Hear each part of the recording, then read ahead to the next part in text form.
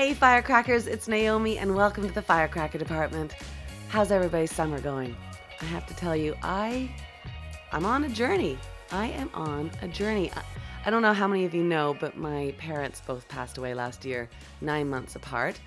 And I don't know if you've experienced loss or grief in this way, but wow, it's wild. Some days I'm able to sort of put my grief in a place that I have gratitude. I mean, I always have gratitude for my folks. I was really lucky. I had a really great relationship with both my parents.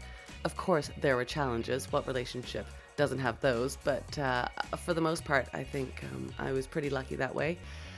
But, sometimes I'll be kicking along and I'll be grateful and everything else. And then sometimes I'll just get slammed with like sadness and mourning and frustration and all these things. And I've never dealt with anything like this before. And I wonder if you have. I'm up for any kind of advice or thoughts around it. Although I will say, I think grief is really specific to the person and no two journeys are alike. But here's the thing that I always know will help me. Nature. Always. Like if I can just get into nature somehow, whether it's a walk, whether it's just sitting in my backyard and breathing, anything like that will just help me so much. And I also see this really cool parallel between like what I'm going through and what I'm dealing with in nature, if that makes sense. So, a couple years back, I was sort of frustrated with where my artistic journey was going. And so I started chopping down some trees at the cottage sort of to get some clarity, sort of to see the light in a way. And then a little while later, I was removing stumps and like roots and trying to get to the root of things, right? Things like that. And then in the winter, when the snow melted and the ice started to melt away and flow away in the water, I was watching things flow again. So right now, I'm planting seeds. I'm weeding so that those seeds can get stronger. I'm putting down some beautiful ground cover. So I feel like it's all connected, right? And everything I do in nature somehow reflects what I'm going through in life. And so if you're going through something, gosh, who isn't going through something with the year that we've had? But I really encourage you to find a little chunk of nature, whether it's really honestly just sitting in like a patch of grass and breathing in air. I know it helps me so much. And if you have any stories like that, I'd love to hear them. #FirecrackerNature. I would love to hear them because I do feel like it's all connected. And I hope that whatever you're going through, you're able to see some light. You're able to see the beauty around you and know that it's gonna be okay. Because as deep as my grief is, I know it's going to be okay. It's just the journey we're on. Okay, here is a little shout out, and it's from me today. And I am so thrilled to do a little shout out for this beautiful person, Markeisha Babers. Now, Markeisha was a past podcast guest, and I loved speaking with Markeisha. She just brings such joy and positivity, and knowing her story and where she's come from. I mean, that gal's dealt with some grief, and she's able to lift her head up and just keep going. So such an inspiration. Her feature film debut came out last week, and it's an absolute summer jam called Summertime. Oh my gosh, it's directed by Carlos Lopez Estrada, whose work includes Blindspotting and Raya and the Last Dragon. And this movie is also executive produced by Kelly Marie Tran from the Star Wars world. It's just truly gorgeous. This film is such a work of art, and it's also born from Estrada's workshops with a variety of intersectional young artists. So it's coming from a place of like, I mean, I love when I see movies that are workshopped in any capacity, because there's not only like a depth to the text and the work, but there's a chemistry that you don't get if you haven't worked together before. It's really hard to get like chemistry on like a first take when you've just met somebody. But these folks in the movie have hung around in workshops, and it's amazing. The film features 25 young screenwriting co-authors, each a poet contributing a set of rhymes, a chance to express themselves. And I mean, one of those incredible poets is the amazing Markeisha Babers. If you haven't listened to Markeisha's amazing poem, That Girl, it will be in our show notes, and you've got to listen to it. You've got to hear her words, feel her heart. It's an incredible piece of work. I interviewed Markeisha in October of last year, and we're finally at the release date of Summertime, which we spoke about. Find the film on Instagram at Summertime the Movie, and Markeisha at Lady Lyrics, and it's spelled LADI3LYRIX, Lady Lyrics.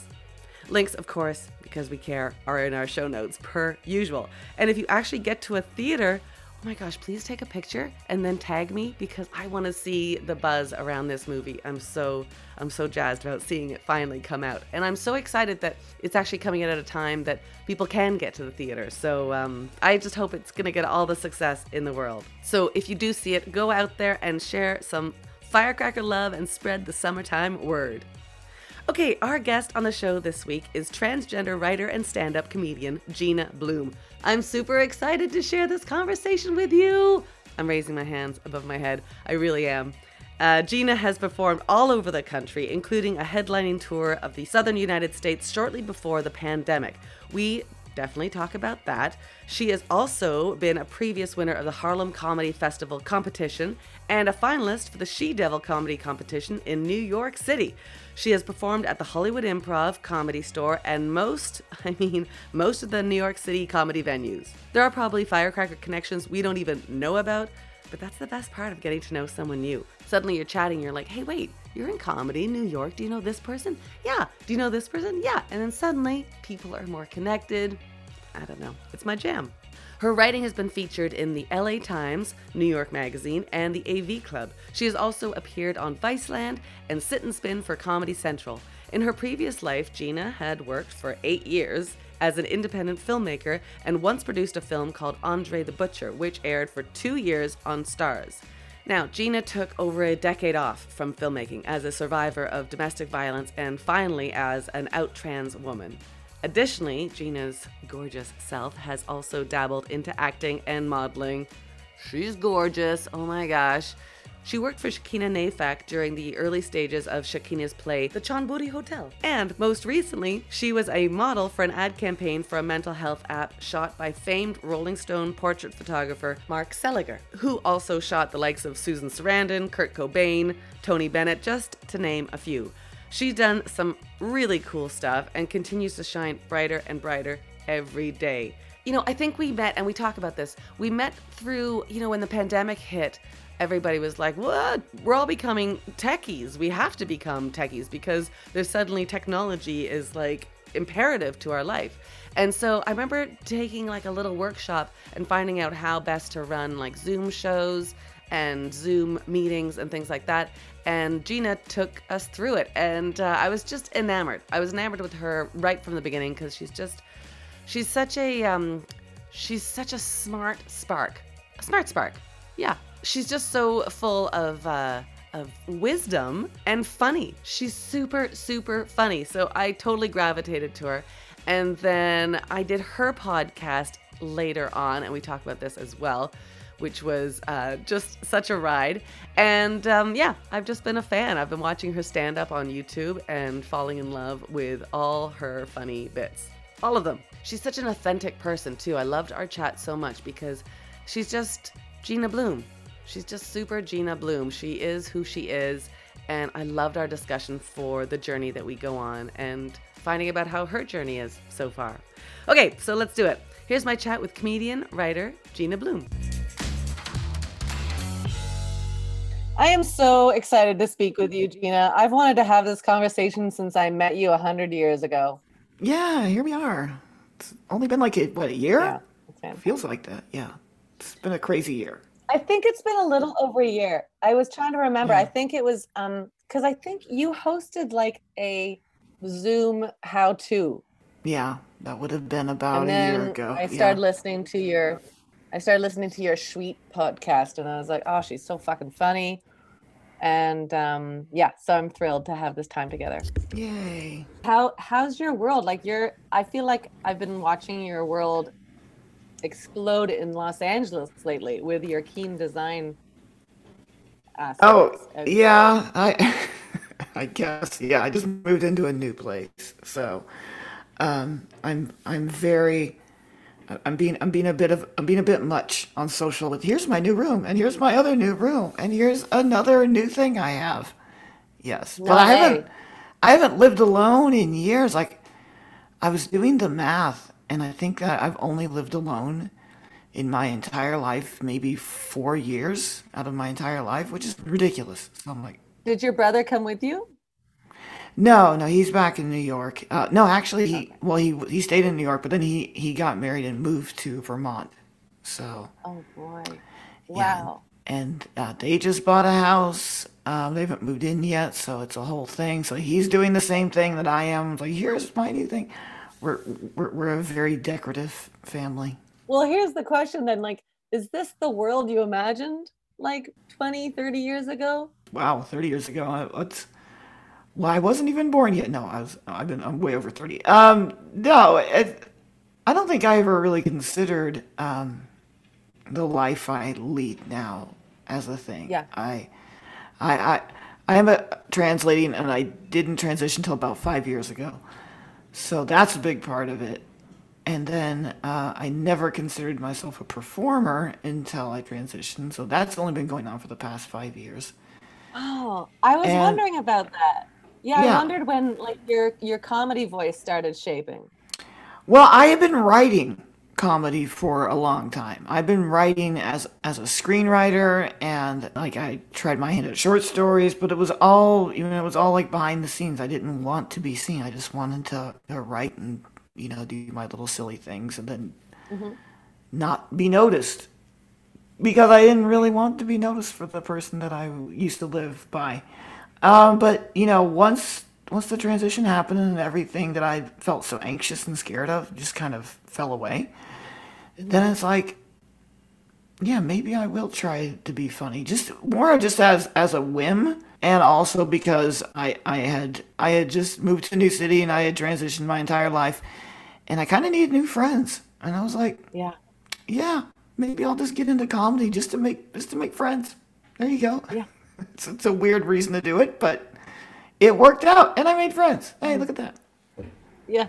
Did you feel like your voice as a screenwriter, it had to change, right? Because as you transition, but they say write what you know. You Oh, of can't course, write yeah.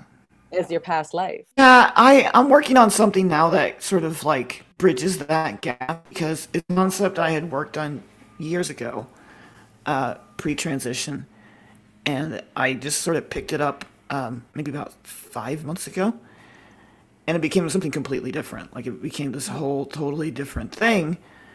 The basic concept, which it's like a stupid action comedy thing about people who steal a bunch of high-tech space weapons and like Yes. Yes. and get chased by FBI agents, and it became this whole thing about studies about gender and definitions of masculinity, and it became this took on this whole thing that I had never even considered, but still at heart is a story about a bunch of people who steal laser guns. So Yeah. there you go. That's right. So you can like cross all the boxes, tick all the Yeah, boxes you want. yeah. It's like it's still at heart. It's still a silly movie about a bunch of like hot people that steal laser guns and get chased by aliens. And Yeah. then but also all this other stuff happens. So we'll see. I mean, your comedy muscles, like, were those always being exercised through your life, through your childhood? Like, I know from my research, like, I know your childhood wasn't easy. And I think often our comedy Yeah. skills get honed because of that. Is Oh, that when you started definitely. with comedy? Yeah, yeah, definitely. I mean, it wasn't an easy run. I'm sure people have had it a lot worse. I mean, I had two parents for the most part. My dad was kind of in and out because he had legal trouble, but they stayed married. And we were quite poor, but we had homes. Like we weren't homeless. We didn't get unhoused, but we just lived, very hand to mouth, and sometimes the power would get shut off and things like that. And we often had to move because dad didn't pay the rent for 3 months. It was like maybe like in the bottom quarter of childhoods, but certainly not the worst. When your life is just kind of an existential question mark every day, and Yeah. you grow up that way, it's like you have to laugh at it. Because otherwise it just gets too depressing. It's like, oh, this is Yeah. terrible. Like, what am I supposed to do? So I had four other siblings. They were various ages, so we didn't necessarily all live under the same roof at the same time, but like there were enough of us passing through that there was always an audience, and Right. mostly it was just us making fun of our parents. My mother was Filipino. My dad was more of your standard American redneck. So I learned just a lot, just observing them and their like individual idiosyncratic behavior, and just formulating stuff to make my siblings laugh or to make myself laugh. More often than not, just to make myself laugh, which is still what I do for comedy. It's the only real test I have about whether or not I think something works as a joke, because I have a very high threshold for something that makes Yeah. me laugh. People will be like, "Is this funny?" And they'll tell me, and I'll be like, and I'll be like, "No, I think it's funny. It's just it takes a lot to make me laugh. Like it's funny Yeah. enough for most people, but it still hasn't hit my laugh level yet." And it's the same Yeah. way with me. Like I'll tell a joke on stage. I won't think it's very funny. Sometimes people will laugh. I'll be like, "Okay, well, for whatever reason, they're into it, but I'm not." So I won't tell that joke just Right. because it doesn't pass my own personal field. Yeah. And I think I learned that, from growing up. Like I could only entertain myself half the time. So if it made me laugh, then it must have been pretty funny. I Right. hope. Right. Do you remember? Because I remember growing up. I eventually went into like improv and Second City and stuff like that. But I remember the same sort of thing that, my family were pretty like, I don't know, like intellectual. They would have like intellectual Yeah. discussions at the table, and that was really, it wasn't my jam. I couldn't really Yeah, fit in there. yeah. But what I could Well, fit into was like putting a bag over my head and being like, "Dun it, dun it, dun it, dun it." yeah, And there then my you mother being go. like, "You will suffocate yourself, Naomi. Please take that bag off your head." Do you remember like turning point jokes that you would have in your repertoire as a kid? I remember at one point my dad, he wasn't Yeah. abusive, but he had a temper, and he was bigger than we are up until a certain point. And then at around maybe 13 or 14 years old, I had a growth spurt, and I became as tall as my dad. Right. And at that point, he started to show his age a little bit. So basically, I just started roasting him for being old Right. over and over again. And eventually, the whole family joined in. Like we all joined in and referring to him as old. And we would do that literally until like literally for the rest of his life. And he Right. would only get older. So the joke was always funny to us. Like every That's day, like, he's it's not something you can change, buddy. yeah, every day it gets a little worse for you, pal. So this is what you're gonna Yeah. get. Yeah. And like, and I remember my mom, she would get so angry because she wasn't even 5 feet tall. And so No. I think a lot of this happens when I got to a certain age where I developed a more adult sense of humor, and I got big enough to be not afraid of my parents.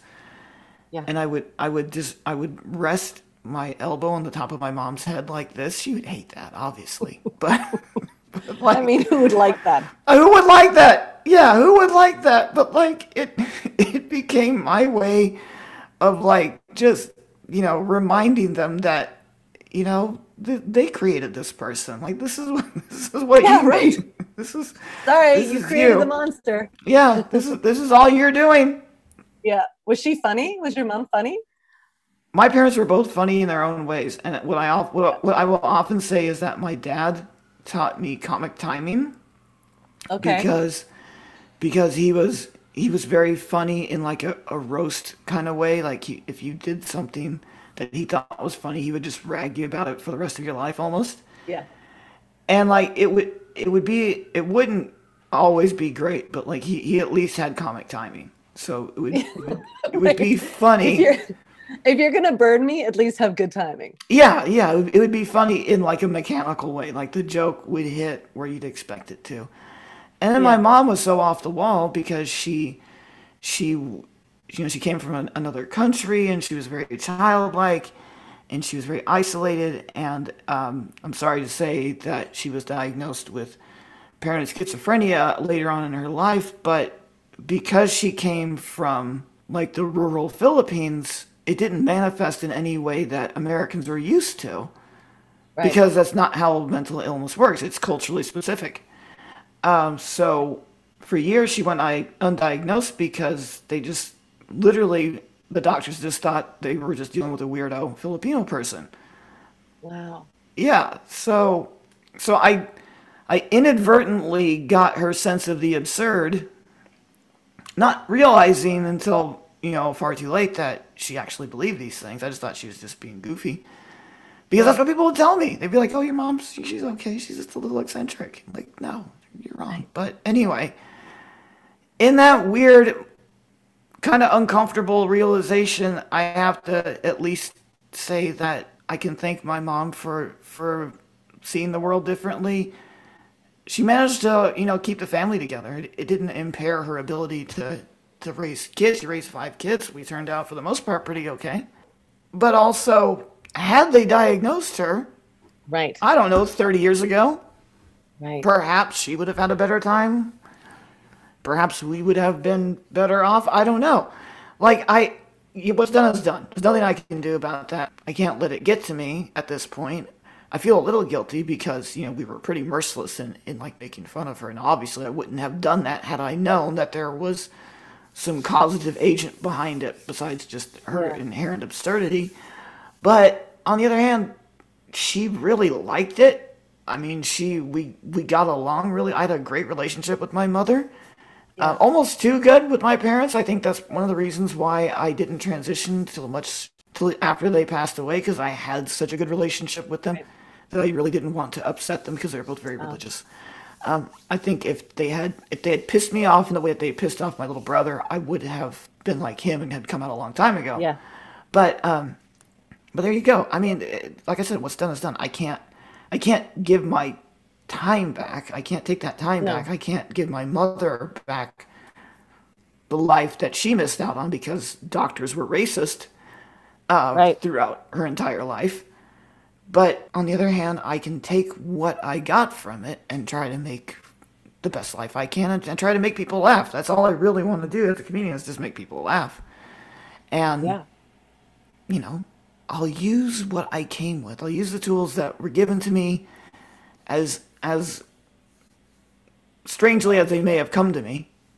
I'll use them. Yeah. I mean, is that typical of you to be like a glass half full kind of person?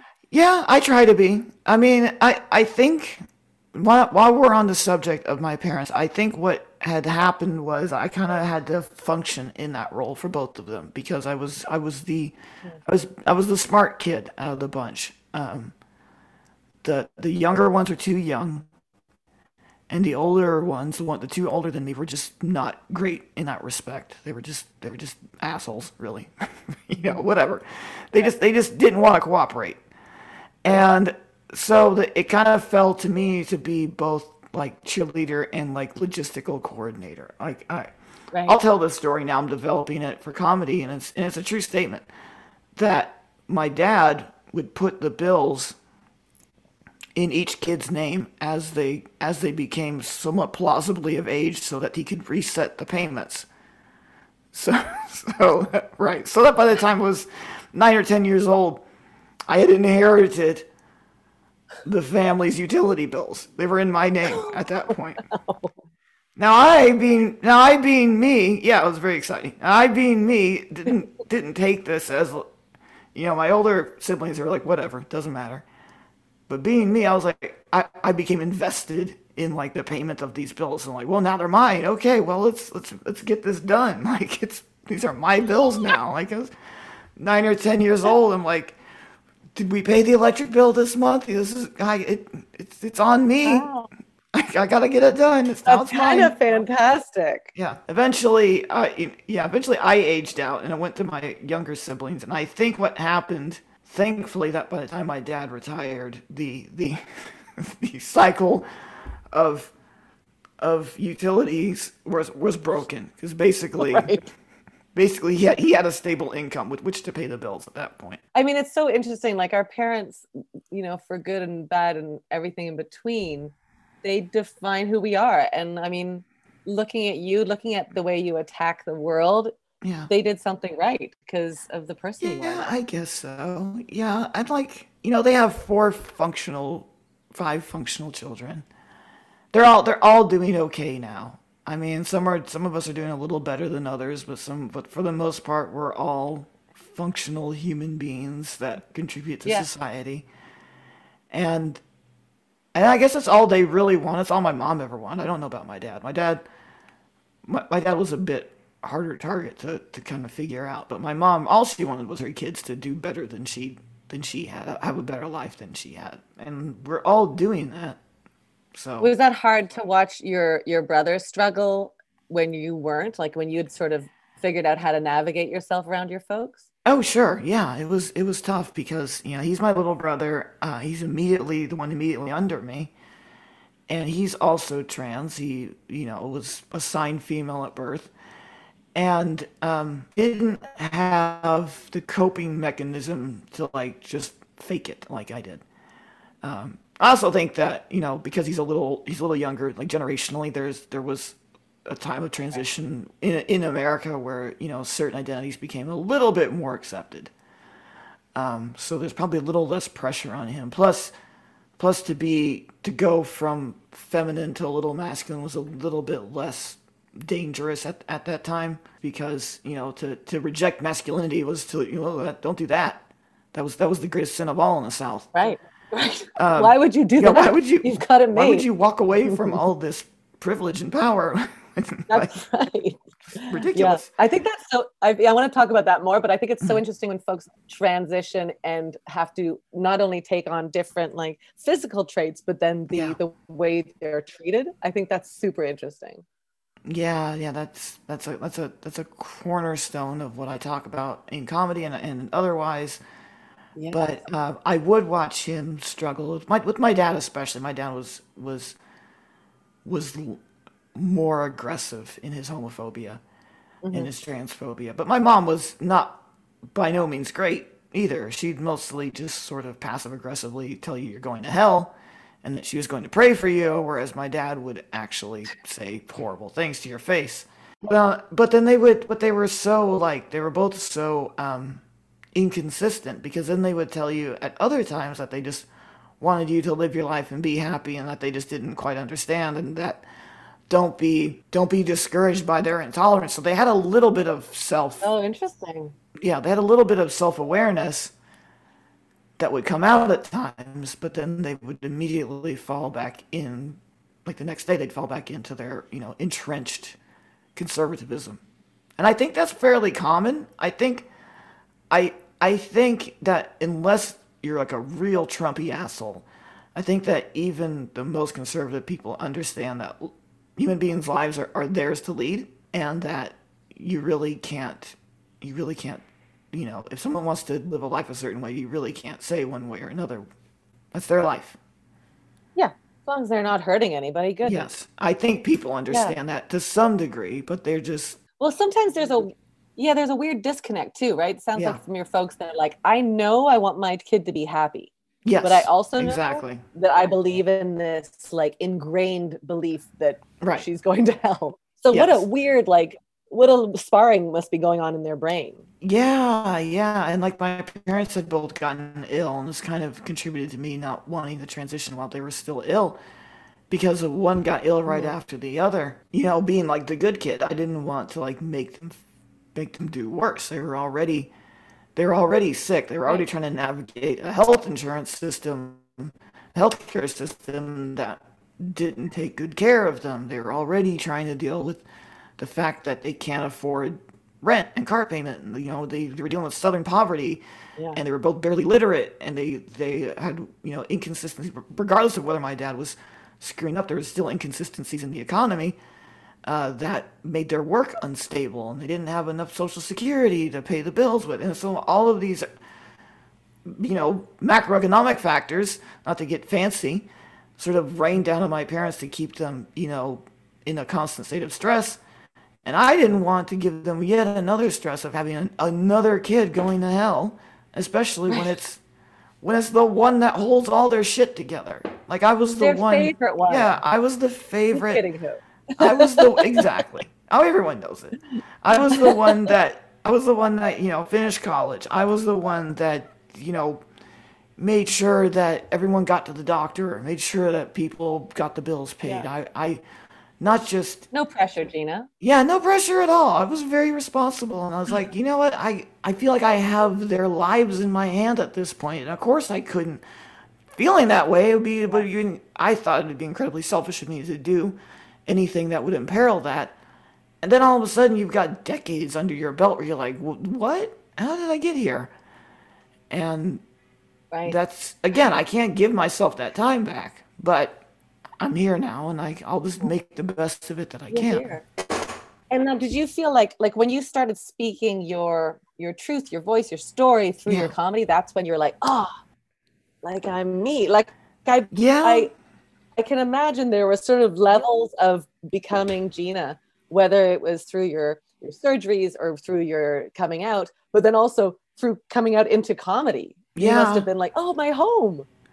Yeah, I think what had happened was I got my physical being in order at first. Like I transitioned, I got Mm, on the hormones, I had gotten my name legally changed and my birth certificate adjusted, which is another weird thing for trans people because mhm. those the ability to change your gender marker in your birth certificate varies by state. So depending on what state you were born in will dictate as to how able you are to live who you are. My little brother Yeah. was born in Indiana, conservative state. I was born in Washington, liberal state.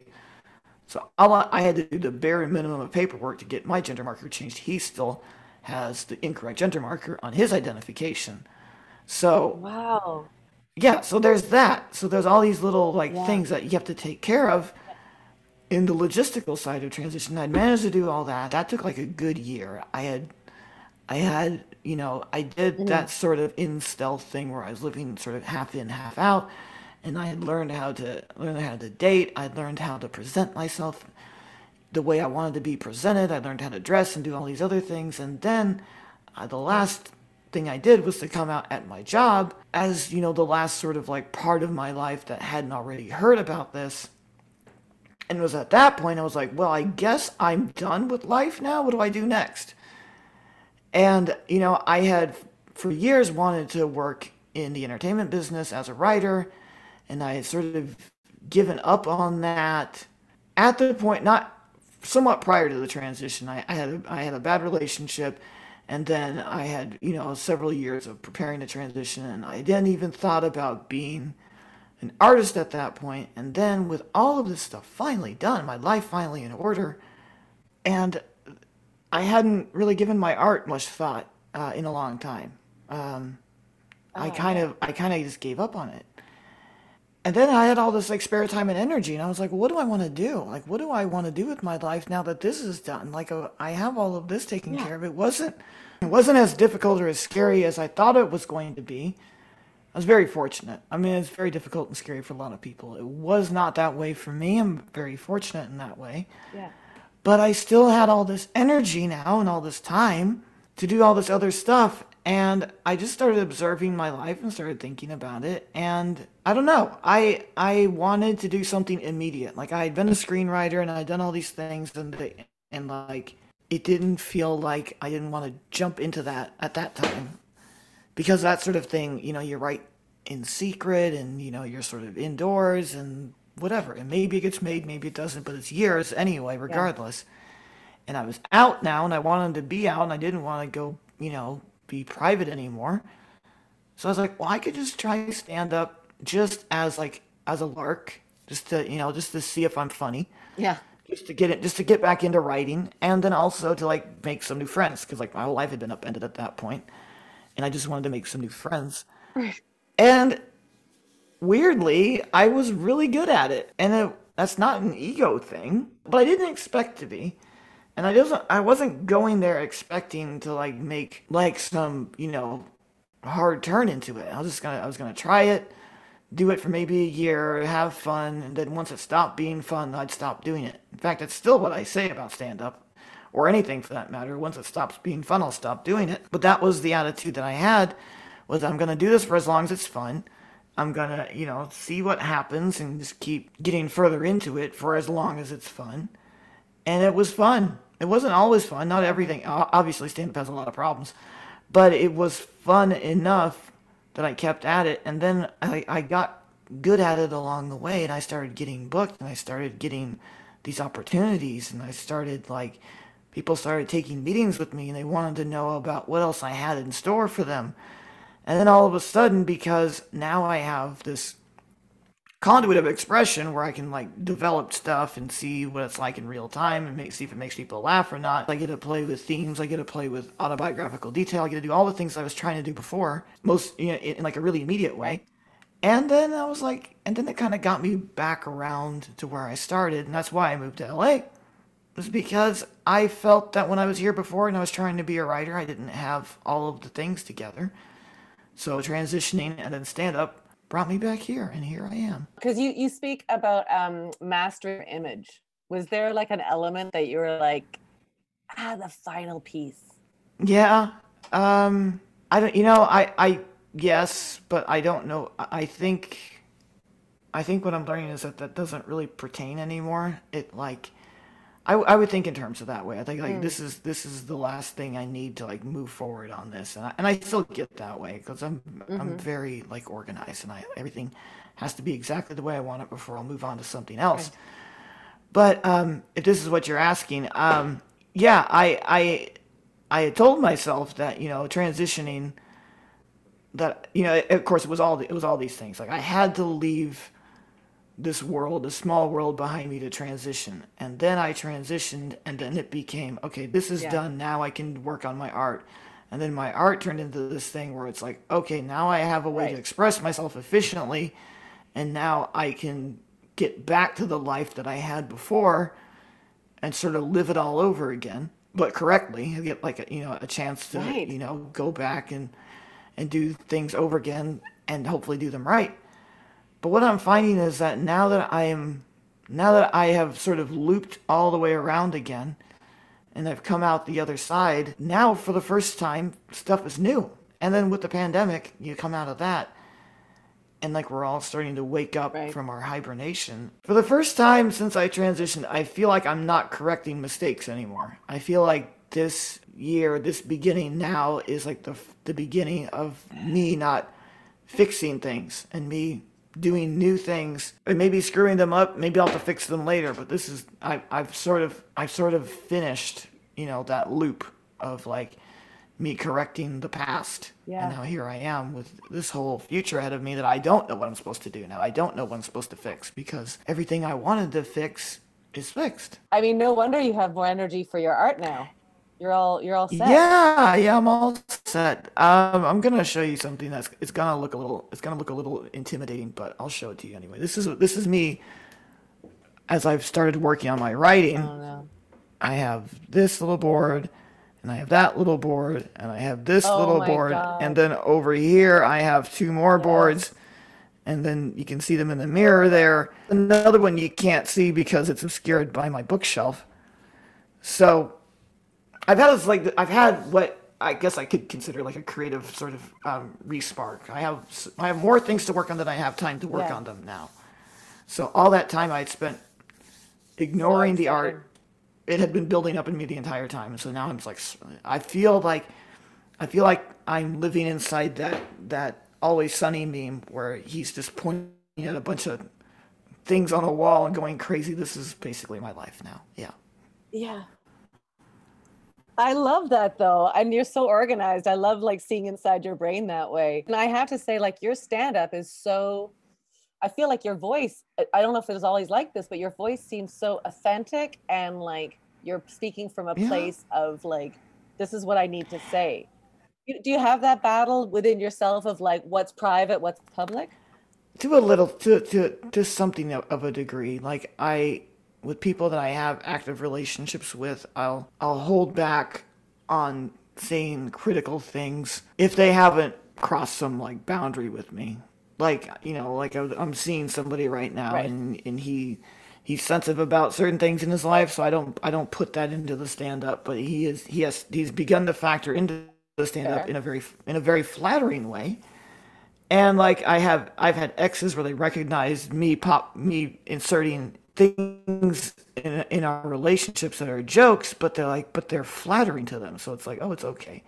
The stuff that is more critical are people that were just sort of bad influences to begin with. And also because it's, I'm telling jokes, so a lot of this stuff is remixed from several sources.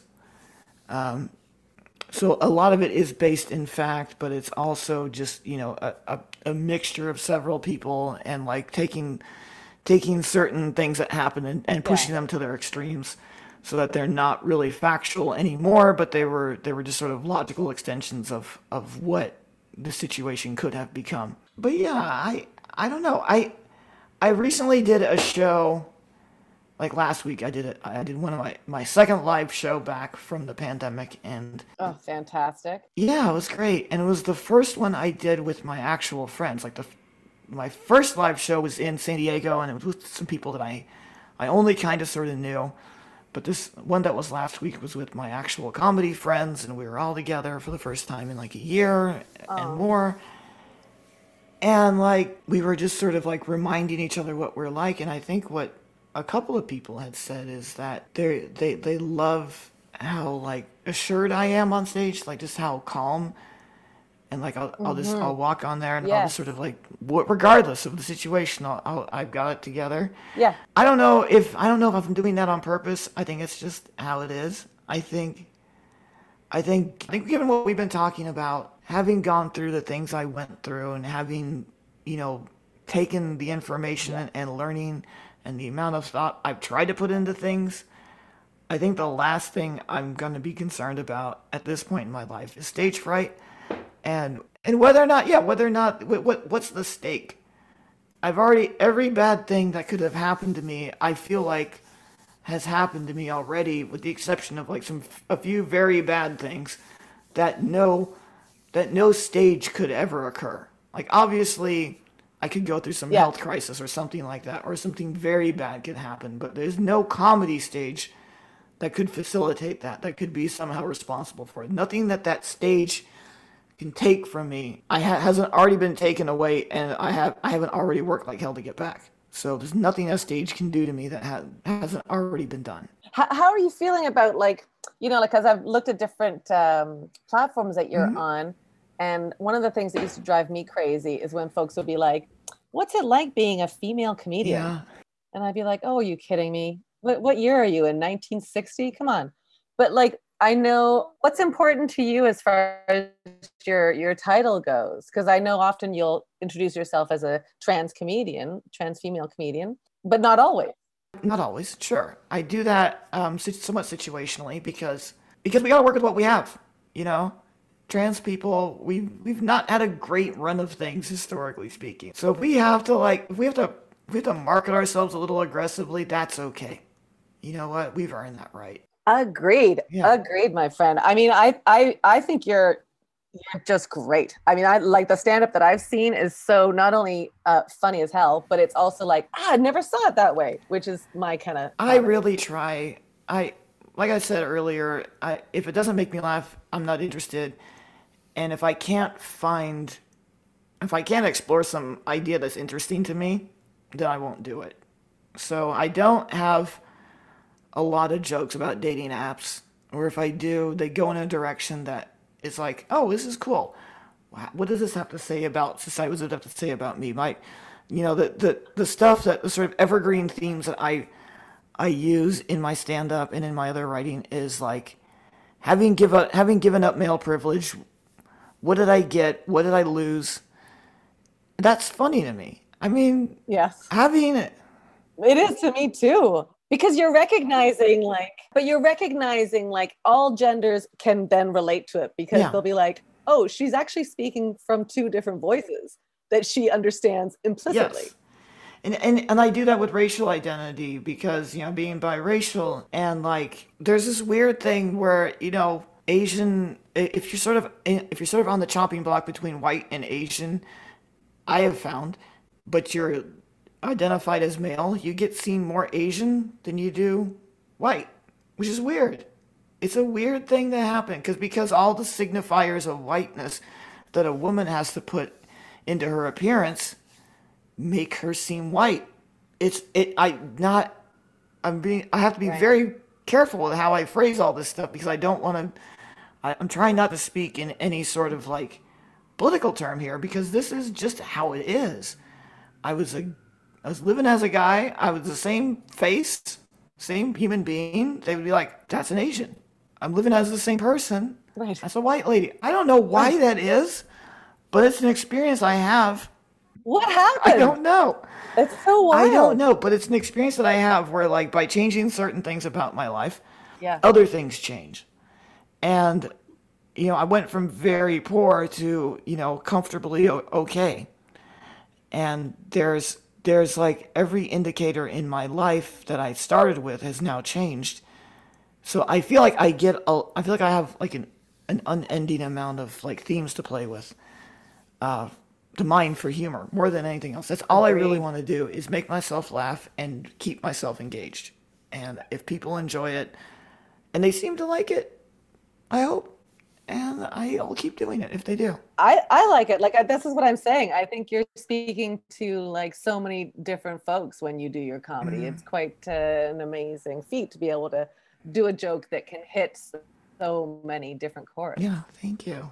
And now that I've started screenwriting again, I'm trying to do the same thing. Like I'm trying to write from that same perspective of like, A, do I enjoy it? And B, am I doing Yeah. something that I find am I exploring something that I find interesting? Because before when I was, trying this originally it was all like, what does the market want? How can I make money? And like, I know. I yeah, get it. and I'm trying and I still want to do that. I still want to, be compensated for my work, but like it's just I don't want to entertain anybody else but myself at this point. I hope that doesn't sound selfish Mhm. because I do want to entertain my audience, but No, it sounds no, to me it sounds like an artist. And I have to say, like, this is something my husband and I were just talking about the other day, like, because we're both comedians, is when do you cater to what people yeah, want? And when do you cater to what your voice needs to say? And it feels like, 5 years ago, you might have been like, oh no, I got shit to yeah, say. And I don't care if this is worthwhile or not. It just so happens that you do actually, it is very marketable, but it does cross the line of like, or does tick the box. yeah. It happens that people wanted to hear it. I don't recommend this for everybody, but I had to go through all this just to sort of shorn myself of like all this need to please, and it seemed to Yeah. work. It Yeah. It's not a journey for Yeah, no, everybody, it's not a journey Gina. for everybody, but it seemed to work. I think we'll see. Yeah. And if it doesn't, if I end up writing all these projects and nobody wants them, then I guess maybe I'll try something else. I can't see that happening. And I'll say because of the reception that you're having with your stand up. So if you can already see that in like a minute way, the project that you're writing, if you stay on track the same way that you were on track with your stand up, it's just patience. You got the hard work down. It's just patience now. You said something was a quote that I really loved of yours. After you transitioned, you felt like you wanted to be more collaborative and more open to being communal than you used to Oh, be. shit, definitely, yeah, Do you? absolutely. And because as a lonely, identifying as male screenwriter, I didn't really have any interest in other people insofar as whether or not they were like my tight circle of friends. I didn't have like a sense of community outside that. Mm-hmm, Now I have this like robust comedy community that mm-hmm. I'm a part of that is subdivided into, female comics and is Yeah. subdivided into queer comics and those Venn diagrams overlap and I also do pretty okay with straight male comics insofar as they're not gross. So, so I have these little communities within comedy and You've come a I've long come a way then. long way. And then as has happened over the past 2 years since I've moved to LA, I've now re-entered other parts of the creative community, TV people and screenwriters and things like that, non comedic performers like or non stand up performers rather like long form comedy and things like that, and people who put on hour long solo shows and other types of live performance.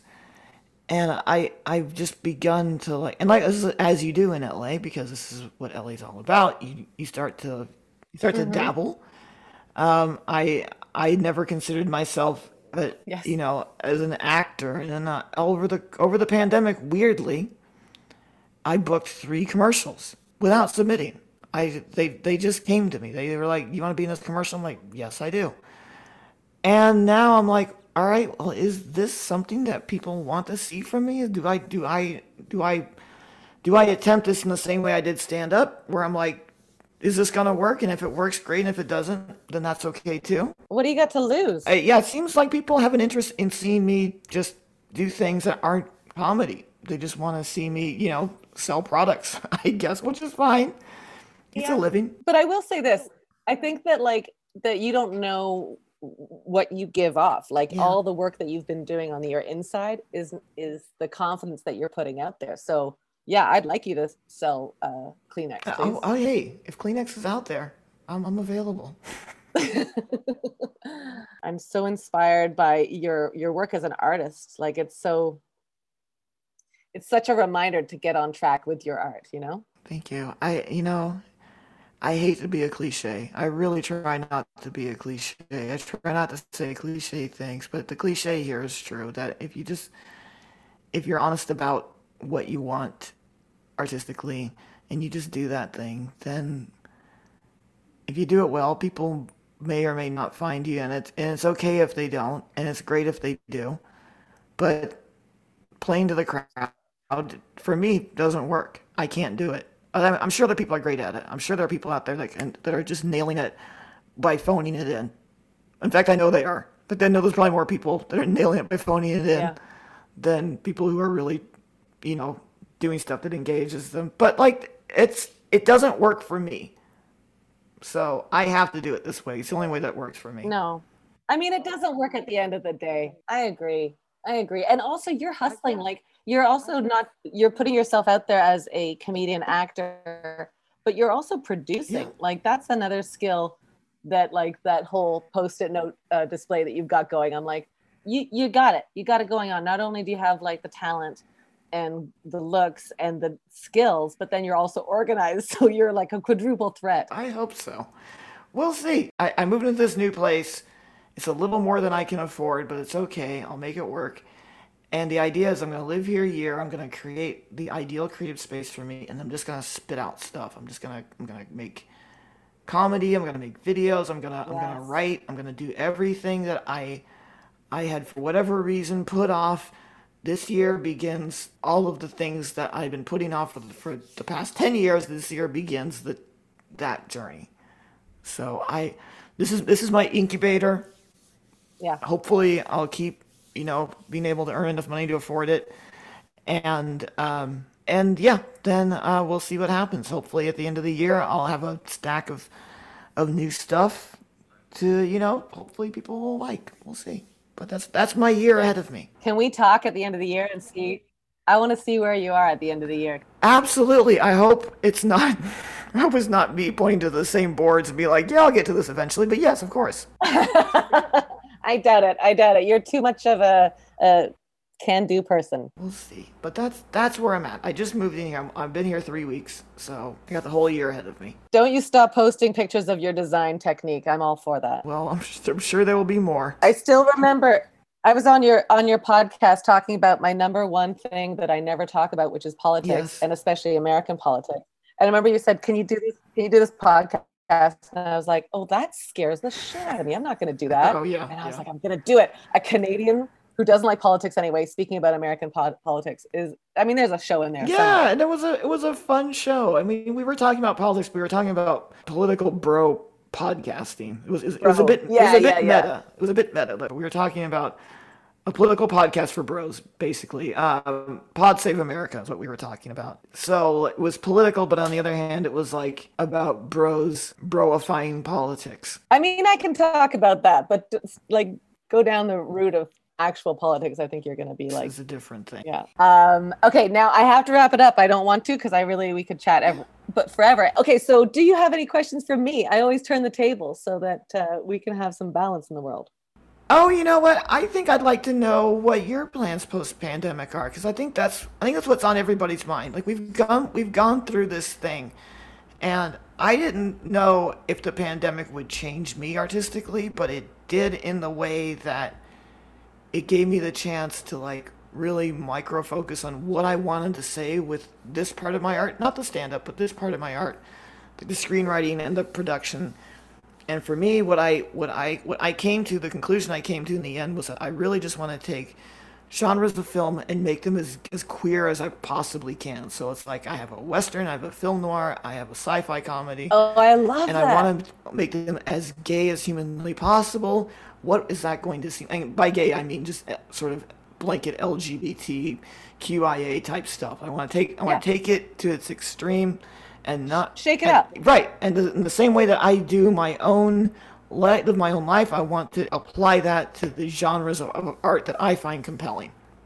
So that's what I'm doing. I don't know if everyone has quite given so much thought to the thesis of what they want to work on, but I was wondering what you have learned artistically and what that might mean for you now that we're starting to come back to life. That's really great, and it is a like that question's twofold. It's gonna challenge me to put my money where my mouth is, Yeah. but I think it's similar to what we've been talking about, which is like your art. Like I want to turn the focus to what I want to create as opposed to what I think other people want to see or be created or what's going to sell, all those things. I just want to have my own voice again. Yeah. You should applaud yourself. You're here, and now you've got all this like life ahead of you. We've all gone through a thing together, and so Yeah. you should applaud yourself for having done that. Agreed. All right, here's my wrap up firecracker questions. Here we go. Okay, fill in the blank. To me, a firecracker is A firecracker is someone is someone who is ready to speak their mind in the way they want to speak it. yes. I love that answer. What do you want to be best known for? What I want to be best known for is is having interesting things to say. That's what when it comes down to it, I just want people to be like, "Huh, that was yeah, I hadn't thought of that." I love that. I love that. What's something that people don't know about you? Oh my God, I'm so transparent now. This is such a hard question. I feel like if you dig deep enough, you'll pretty much learn everything about me. What do people not know about me? I'm I'm overly open about things. I think what people don't know about me, or people seem to forget, is that I'm just racked with insecurities and unsureness as any human being, because I do portray myself very confidently, but it doesn't necessarily happen 24/7. And in fact, I have a lot of anxieties about where I'm going to fit into the rest of the world. I try to find humor in it, so it may come across as that I'm not panicking, but I really am, as much as any other person, I'm sure. Oh, you and me both, my friend. I think that's such a great thing to say out loud, though, because everybody's going to be like, what? She's got it all together all the time. She has Post-its and a beautiful teacup set. Yeah, look at that. Yeah. Look at how organized her home gym is back there. It's so ridiculous. Yeah, no, yes. What's been your favorite mistake and what did you learn from it? Oh, my favorite mistake, and what did I learn from it? I'm gonna say my current favorite mistake is accepting a lease on an apartment that is maybe $400 more than I can afford a month, which is what I just did to force myself to create art. Because I don't know, I really don't know how I'm supposed to afford all this shit. But I was inspired by Fran Lebowitz. I'm inspired by Fran Lebowitz. She said that she got her New York apartment. She had to get a New York apartment big enough that she could fit all her books into, and then she had to figure out how to afford it. Yeah. So I was like, well, you know what, Fran did it. I love Fuck that. it, I can do that too. So I got an LA apartment big enough to fit all of my creative moods, and I guess I'll just have to figure out if I can actually afford it or not. We'll see. So that's my current favorite mistake, because that is bad financial advice. Never never rent something you can't afford, people. It's not a good idea, but I did it anyway. What's something that you haven't done yet that you know you have to do? I need to get out of the U.S. as an adult. I was supposed to go and tour the U.K. last year. Obviously, pandemic put a hold on that. I need to see I lived in the Philippines as a child for like a year, I barely remember it. I need to get out of this country. It was a lot more dire when Trump was in office. I was like, I need to leave this country forever. But no, I need to be in the world, and not as a tourist. I need to like spend time in a place where the language isn't mine, and I need Yeah. to, and I need to be around, buildings that are older than this country that I live in is. I need to do something like that just to feel like I feel like it's a part of my experience that is kind of woefully underdeveloped, and it's sort of international like perspective. I feel like I know how to be an American very well, but as a person in the world, I feel like I need some more experience with that. I love that. I love it. What's a firecracker? Who's a firecracker in your world that you'd like to shine some light on? I got a lot of firecrackers. I've got so many people in the stand-up community in New York and LA. I've got so many Yeah. firecracker friends that are just awesome. Here's a mutual Yeah. firecracker, Deanne Smith. Yes, Deanne, they are a firecracker and a half. I love me some Deanne. Funny, I would not have met Deanne had it not been for the pandemic. Deanne, a very funny Canadian comedian. They wanted to do live shows on the internet and asked me to tech them, tech the shows, and Yes. it's been Yeah. really cool. Yeah. I know that Deanna is moving. Deanna's moving to Boston, I think, in the fall. So I'll be on the East Coast for about a month in the fall as well. So maybe I'll finally get to meet Deanna in person, which is pretty cool after all this time. Oh, they're Yes. fantastic. I'm a big fan. I put that one I put the words in your mouth for that one. Do you have a firecracker? It's hard because there are so many. There are so many cool firecrackers out there I that know. have, when I first got to LA, Danielle Perez, awesome. Introduced me around, gave me people to talk to. My friend Sarah Afkami is like just become like this great dear friend of mine, and she's a screenwriter and is just super smart in a very unexpected way. And was working in TV and is much younger than me. And I was like, wow, how did you do all this? And you're still like basically when I was your age, I was still trying to figure out how to pay rent on an apartment in Lakeland, Florida. It was like $400 a month. Like I don't know how you did that. Right. Right. And in New York, I have so many firecracker friends. Like my friend Veronica, who I have Garza, who I haven't seen in 2 years. We were supposed to hang out in Boston together, and I love her to death, and I haven't seen her because of the pandemic. So it's not that I can't think of any; it's that I can't narrow them down. There's just too many. That's the hard one. Yes, It's like saying one person's name and knowing that you could actually talk for a full 24 hours about all the firecrackers in your world. absolutely, yes. My final question is advice you would have given to a younger Gina. If I had given to a younger Gina, gosh, you know what? Mom and Dad would have lived. I think that's the best advice I can give to a younger Gina. The mom and Dad would have lived regardless. They may never have understood, but it wasn't your responsibility to take care of them. The only responsibility you had was to be a good person and take care of yourself. Well, looks like you're doing that now, my friend. I hope so. Thank you. I'm so happy that we've met. I'm so happy that our paths have Yeah, me crossed. too. I'm so looking forward to keeping in touch with you and what you do in the future and how I can cheer you on from the sidelines. Well, I mean, we're free again, so if you're, I don't know where you're staying these days, but if you're in the LA area, you can come by and see the tea set in real life. It's right here. So I would love it. I would love it. Oh, you're on my list of people to touch base as soon as I'm back in Los Angeles. come on by when you're back, Yeah. and we'll have tea. We'll have tea and little sandwiches. Thank you, Gina. Thank you from the bottom of my Thank heart. you. I'm continually inspired by you, your teacups, your cute bangs, and everything Thank else. you. I think you're adorable, and I'm a big Oh, fan. well, thank you. I'm so glad we got to finally talk. Me too. Me too. Keep in touch. Thanks for weathering the storm with me. Literally, yes. Literally.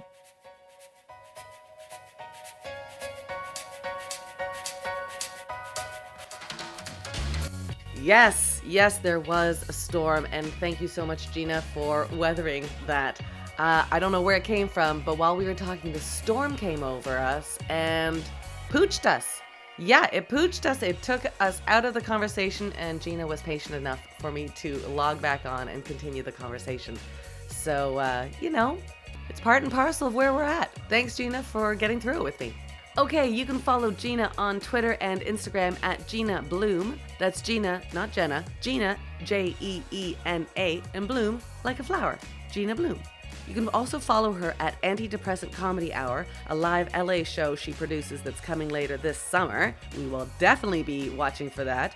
And as I said before, she hosts this podcast, Sweet, at More Banana Pods. And if that wasn't enough, oh my gosh, she has so much going on. Her new solo hour called Homecoming Queen will be debuting in LA and New York later this year. I mean, it's Gina time. That's what I'm saying. It's the year of Gina. So we're vaxxed, still masked. We're ready for this to be Gina's year, and I can't wait to soak up her comedy and her thoughts around the world that we're living in right now. So if you're in New York City, check out her schedule at www.GinaBloomDoesComedy.com. Oh my gosh, I just love comedians so much. They really make my heart just sing, and I lean forward to find out what they're thinking about, and then they make me laugh. It's like, it's my jam, you know? And this was absolutely no exception. I'm so grateful to have had this discussion with Gina. All right, that's it for me. Whatever you're doing out there, go out and share some firecracker love. If you're feeling like your creative tank is full, put some out there. Give some back. And if you feel like your creative tank is empty, give us a call. We're going to help you out. Reach out to us at firecrackerdept or at firecrackerdepartment.com. Winnie Wong is our Firecracker head producer. Follow her at Wonder_Wong on Instagram and Wonder_Wong8 on Twitter. Sydney Nielsen is our co-producer and head editor. You can follow them at Sydney_Nielsen. Sydney, like Australia. Nielsen, like milk. This episode was edited by Jordan Giddens, who you can follow at Jordan Giddens. That's Jordan with a Y.